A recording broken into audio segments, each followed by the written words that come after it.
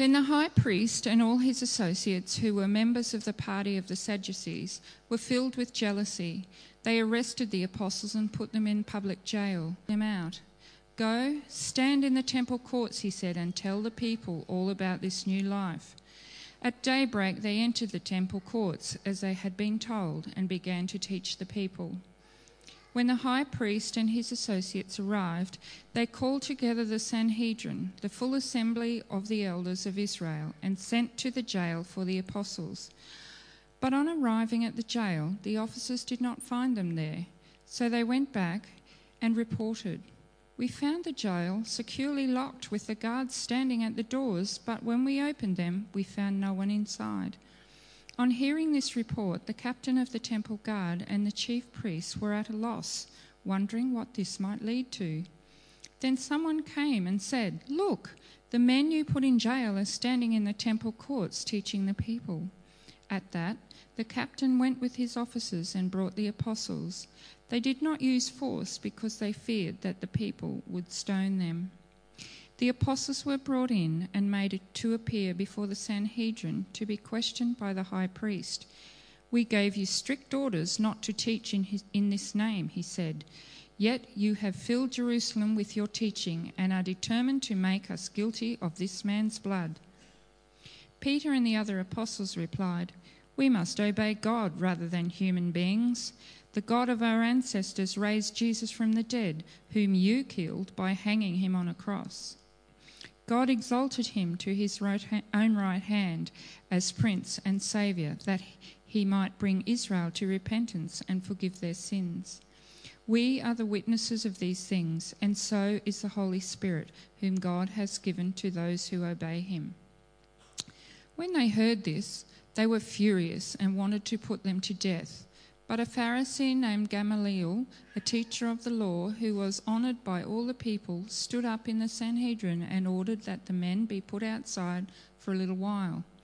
Then he addressed the Sanhedrin, "Men of Israel, consider carefully what you intend to do with these men, to these men. Some time ago, Theodorus appeared, claiming to be somebody, and about 400 men rallied to him. He was killed. All his followers were dispersed, and it all came to nothing. After him, Judas the Galilean appeared in the days of the census and led a band of people in revolt. He too was killed, and all his followers were scattered. Therefore, in the present case I advise you, leave these men alone. Let them go, for if their purpose or activity is of human origin, it will fail. But if it is from God, you will not be able to stop these men. You will only find yourselves fighting against God." His speech persuaded them. They called the apostles in and had them flogged. Then they ordered them not to speak in the name of Jesus and let them go. The apostles left the Sanhedrin rejoicing because they had been counted worthy of suffering disgrace for the name. Day after day, in the temple courts and from house to house, they never stopped teaching and proclaiming the good news that Jesus is the Messiah. In those days, when the number of disciples was increasing, the Hellenistic Jews among them complained against the Hebraic Jews because their widows were being overlooked in the daily distribution of food. So the 12 gathered all the disciples together and said, "It would not be right for us to neglect the ministry of the word of God in order to wait on tables. Brothers and sisters, choose 7 men from among you who are known to be full of the Spirit and wisdom. We will turn this responsibility over to them and will give our attention to prayer and the ministry of the word." This proposal pleased the whole group. They chose Stephen, a man full of faith and of the Holy Spirit, also Philip, Prochorus, Nicanor, Timon, Parmenas, and Nicholas from Antioch, a convert to Judaism. They presented these men to the apostles, who prayed and laid their hands on them. So the word of God spread. The number of disciples in Jerusalem increased rapidly, and a large number of priests became obedient to the faith.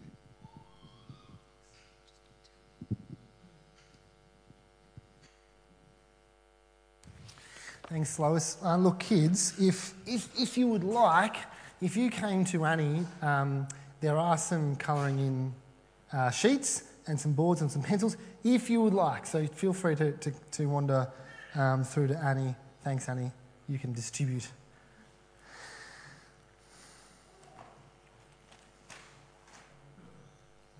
And before I begin, let me pray.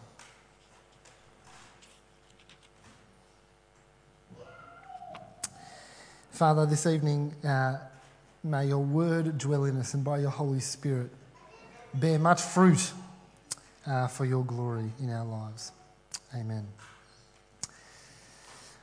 I was involved in a Christian group at university, and one year we were preparing for what they call O Week, Orientation Week, and we hung up these signs that read Jesus, liar, lunatic, or Lord. It's a question that C.S. Lewis and others have posed to challenge people's opinion on exactly who Jesus was. It wasn't enough to acknowledge that Jesus was a great moral teacher, because his claims were such that either he was a liar, either he was a lunatic, or he was in fact Lord. Either he deceived others, or he was deluded himself, or he was in fact divine. And we were trying to provoke some engagement from passing students as we asked who they thought Jesus was. And as the morning got underway, I got called into the equivalent of the principal's office. And she began by saying this: "These signs are completely unacceptable. They're offensive, and I want you to take them down immediately. And we're going to contact you in the coming weeks to follow this matter up." Now, I felt very, very uncomfortable. But I wanted to probe a little bit further, because after all, this was a Catholic university. And so what was so offensive? And she replied, "That your group is suggesting that Jesus could have been a liar or a lunatic." Right? She didn't quite understand what we were going for. So I tried to explain to her, no, actually, we're trying to suggest that no, he wasn't a liar, he wasn't a lunatic, but he was in fact Lord. You know what she said? "That's even worse," she said. "That's even worse. As a university, we're inclusive, accepting and tolerant of many faiths, and that you and your group are claiming that Jesus is Lord will offend others." She wanted it both ways, but at the end of the day, she didn't want anyone to claim that Jesus was in fact Lord. Now, this illustration is actually going to serve us at a number of different levels today, but now I want to use it as an example of the way that conflict, any conflict, can make us feel incredibly uneasy. Our hearts begin to beat faster, or may skip a few beats altogether. Our blood pressure rises, and we may even begin to sweat. And we may even get this sickening feeling in our stomachs as we sort of feel frustrated and nervous and anxious all at the same time. I felt all these things. Conflict makes us feel incredibly uneasy. And yet we face it all the time, in all sorts of different contexts. In our communities, in our workplaces, in our schools, in our universities, in our families, but also in our churches. And the early church here in Acts had to deal with conflict too, both external and internal conflict. But they didn't respond to conflict the way that we might. In the midst of these conflicts, they were led by certain priorities: that Jesus is Lord and that he be known. There are two conflicts. Lois read for us chapter 5, 17 through 6, 7. There are two conflicts in today's passage. One external and one internal. How did the apostles and the church respond to these conflicts, and what were their priorities throughout? The first conflict sounds sort of familiar. There's actually some overall parallels here between this chapter and chapter 4. Remember when Peter and John healed the lame man? There are some overall parallels here. Yet Luke makes it clear that a fresh stage of the controversy has been reached. I won't often do this, but I've put together a table to illustrate this, okay? I'm hoping you can read all this, to illustrate the rising opposition and increasing antagonism. That is really small. There you go. Whereas previously the hierarchy responded to just one healing, the healing of the lame man, now there were reports of crowds coming from all over and all of them being healed in verse 15, just a few verses before our reading began this evening. Previously, only Peter and John were put into prison. Now, all the apostles are put into prison. Previously, they were released with just a warning. Now, the Sanhedrin wanted to put them to death, and they are released only after being given a flogging. And so the opposition to both message and its messengers is slowly increasing, and it's going to climax for us next week. But on this occasion, what was the problem? What was the problem? We read in verse 17 of chapter 5 that the Sadducees were filled with jealousy, presumably because of all the new believers that were coming to the faith in verse 14 of chapter 5. But also a large number of people who flocked to the apostles for healing, verses 15 and 16. But actually, it wasn't so much the healings that angered the Sanhedrin. It was the apostles' teaching and their preaching. And the Sadducees try and put a stop to this. They arrest the apostles and put them in jail, but unseen or unnoticed by the guards, an angel opens the door of the jail and leads the apostles out. At which point the angel instructs them to continue their teaching and preaching ministry. Verse 20, the angel says, "Go stand in the temple courts," he said, "and tell the people all about this new life." They have been, in a sense, recommissioned, and they are to take their stand at the centre of Israel's national and religious life. And what follows is a slightly comical scene where the Sanhedrin, the full assembly of the elders of Israel, send for the apostles, but of course they're not there. And someone informs them in verse 25, "Look, the men you put in jail are standing in the temple courts and teaching the people." And so the guards sort of quietly bring the apostles back before the Sanhedrin. There are no questions asked about the miraculous escape. There are no niceties. There are no greetings. The high priest gets straight to the point. Verse 28.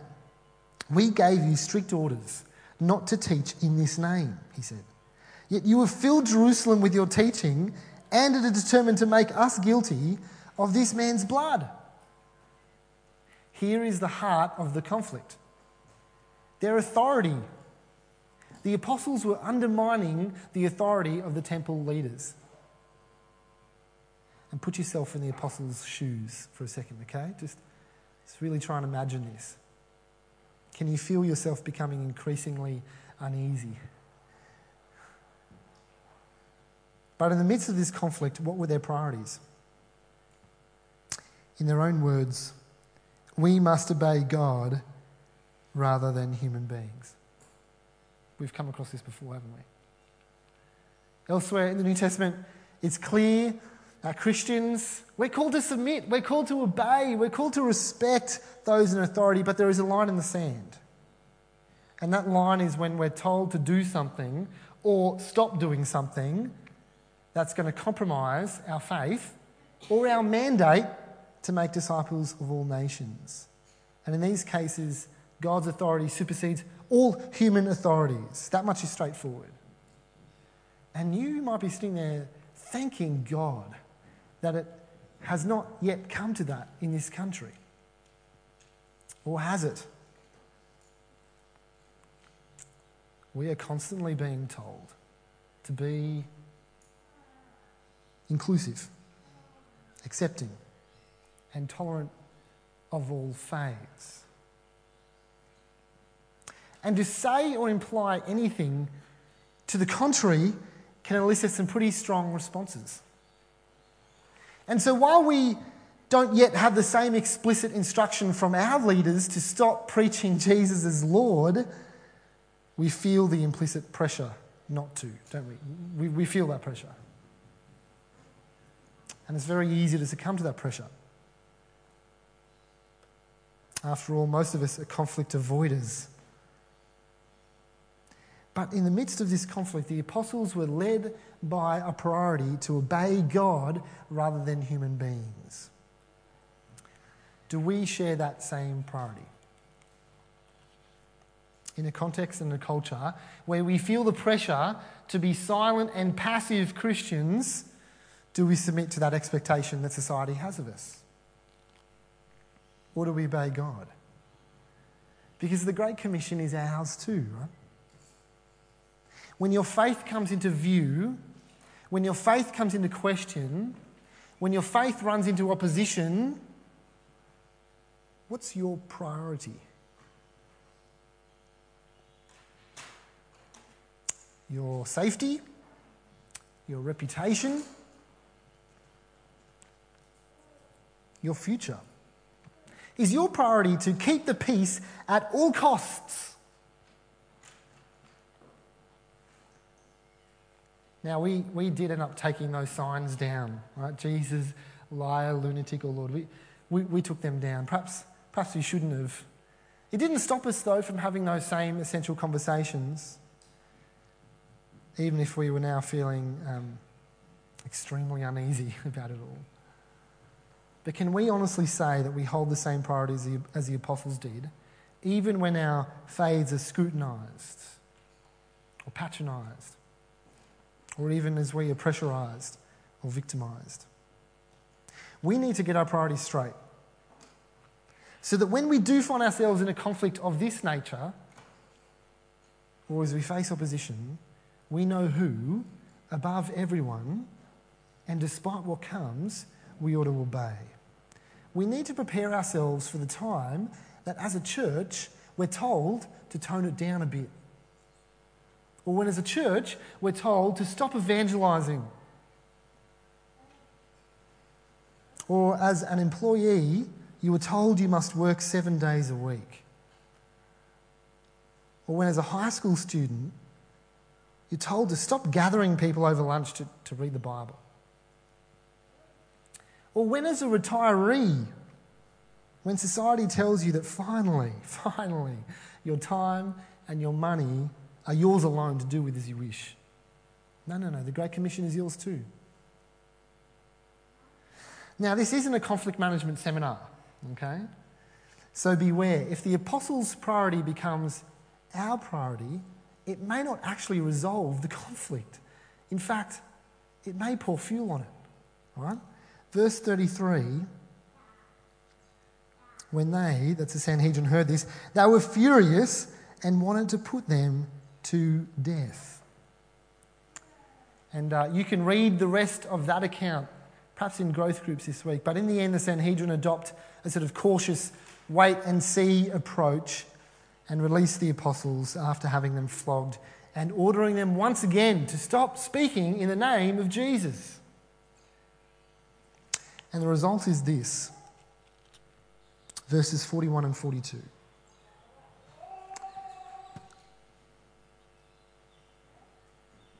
The apostles left the Sanhedrin rejoicing because they'd been counted worthy of suffering disgrace for the name.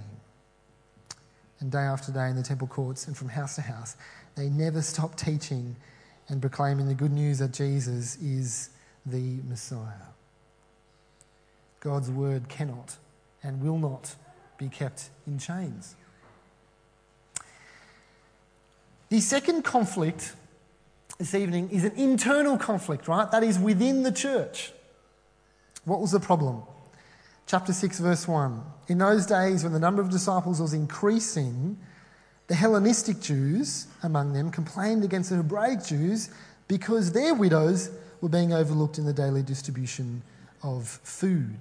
You see, at that time, and to an extent even today, widows were an extremely vulnerable section of society. And here the non-Jewish widows, that was the widows that may have been from Greek descent, were being overlooked, quite possibly discriminated against, while those widows, Christian widows of Jewish descent, were actually being pretty well looked after. Can you understand how this was potentially an extremely divisive conflict? Can you understand that? And in the midst of this conflict, What are the apostles' priorities?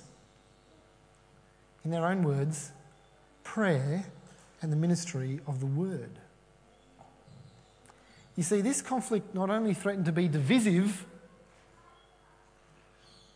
but it also threatened to divert the church's attention. Verses 2 to 4. So the 12 gathered all the disciples together and said, "It would not be right for us to neglect the ministry of the word of God in order to wait on tables. Brothers and sisters, choose 7 men from among you who are known to be full of the Spirit and wisdom. We will turn this responsibility over to them and will give our attention to prayer and the ministry of the word." And so some say the first deacons are chosen. Now, the apostles are not implying that the ministry of distributing food was beneath them, right? We know this because of who they chose, the calibre of the men that they had chosen. But they are recognising the priority of their own ministry, prayer and the ministry of the word. They were especially commissioned by Jesus to be witnesses, and it wouldn't be right, it wouldn't be appropriate for them to neglect that ministry. If they had done, then they would have had to have stopped doing the best thing for the sake of a good thing, right? Every yes is a no. Do you understand how that works?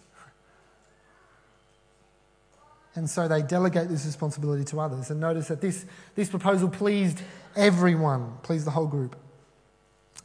And in the midst of this conflict, which so could have easily have spread like a cancer through that early and growing and young church, the apostles were led by their priority to preach and to pray. Do we as individuals and do we as a church share those priorities? Let me ask you a question, rhetorical question. What do you think is the most important thing our church does? There are lots and lots of good things to be done, right? But what is best? Just the other day, we had I don't know what you call them, a charity salesman. Do people know what I'm talking about when I say charity salesman? Yes? Getting nods? Okay, good. We had a charity salesman come and visit us, and Miriam answered the door. And he did his spiel and he tried to generate discussion and find some common ground. And during the course of the conversation, Mim mentioned that her husband worked at a church. Now, normally, this is a conversation stopper, okay? But in this case, his face lit up. And he said something like this: "Well, this is what you're all about." Now, I can't even remember the charity, neither can Miriam. It's terrible. I can't even remember what the charity was for. It was probably a worthy cause, but it was not the best cause. Of course we're called to care for and be generous to those who are needy or marginalised or oppressed, but it's not what we're all about. Whatever else we do as a church, however we spend our energy, however we spend our time, however we spend our money, our priority must be prayer and the proclamation of the gospel. Those two things go hand in hand. The question is asked in different ways, right? You've probably heard a version of this. Why can't you Christians just be nice people? Help out those who are in need and stop evangelising. Well, because our priority is prayer and the proclamation of the gospel. From the very earliest days, this has been the priority for the church. You see, we in this room are aware of an even greater need that needy people have. The need to be reconciled to God. See, Jesus didn't go to the cross to feed widows. He went to the cross in place of widows. It's the gospel of Jesus, the good news of Jesus, that the church has been especially entrusted to. We need to get our priorities straight so that when we do find ourselves in conflict of this nature, internal conflict, that can so easily divide and distract the church.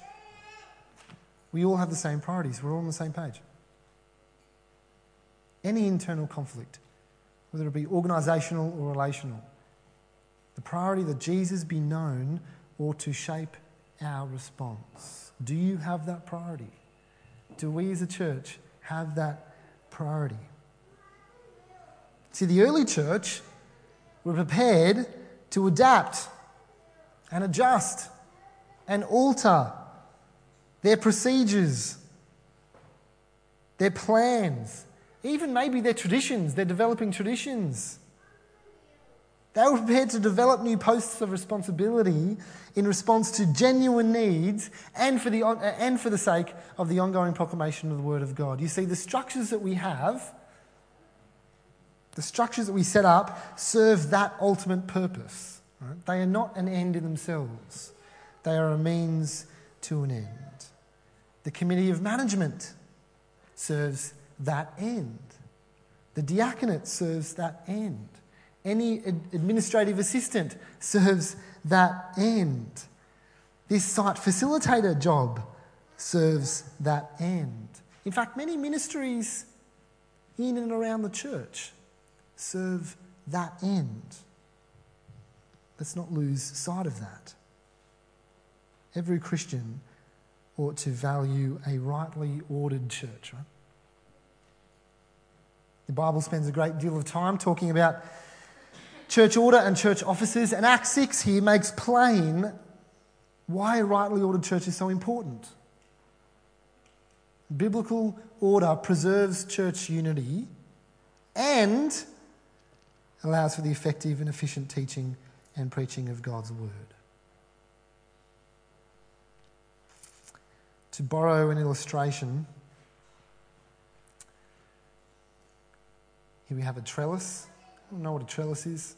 Right? And a vine. Like the trellis serves the vine, right? Church structure serves the gospel. Make sense?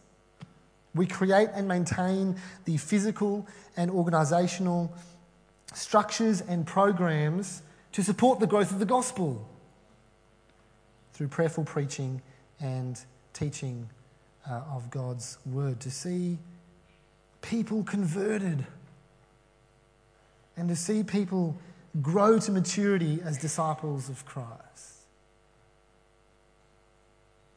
We can do lots of good things, right?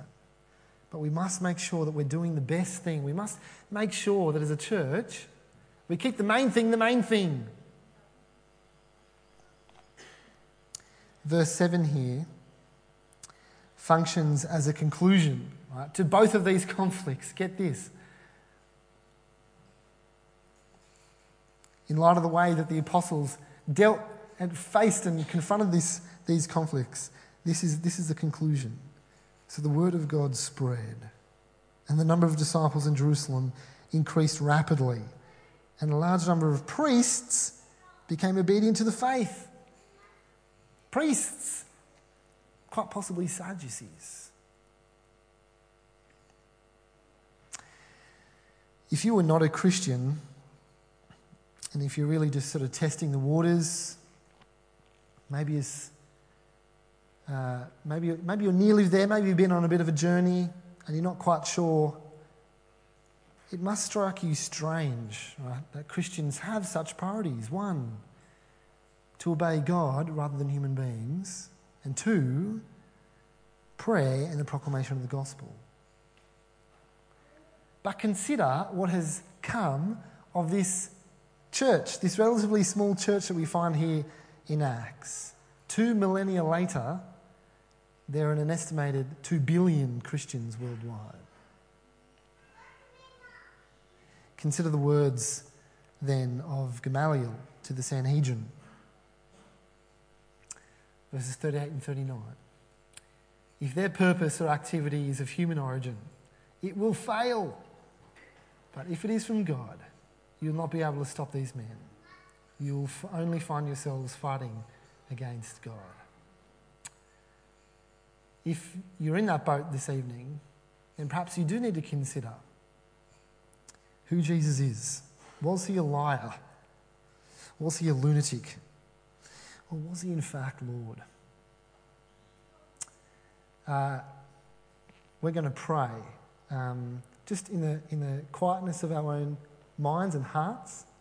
The Lord's Prayer, actually, as it comes up on a video in just a second, as a way to remind ourselves how Jesus taught us to pray and the priorities that Jesus had, and the priorities that we as a church, we as individuals ought to have as well.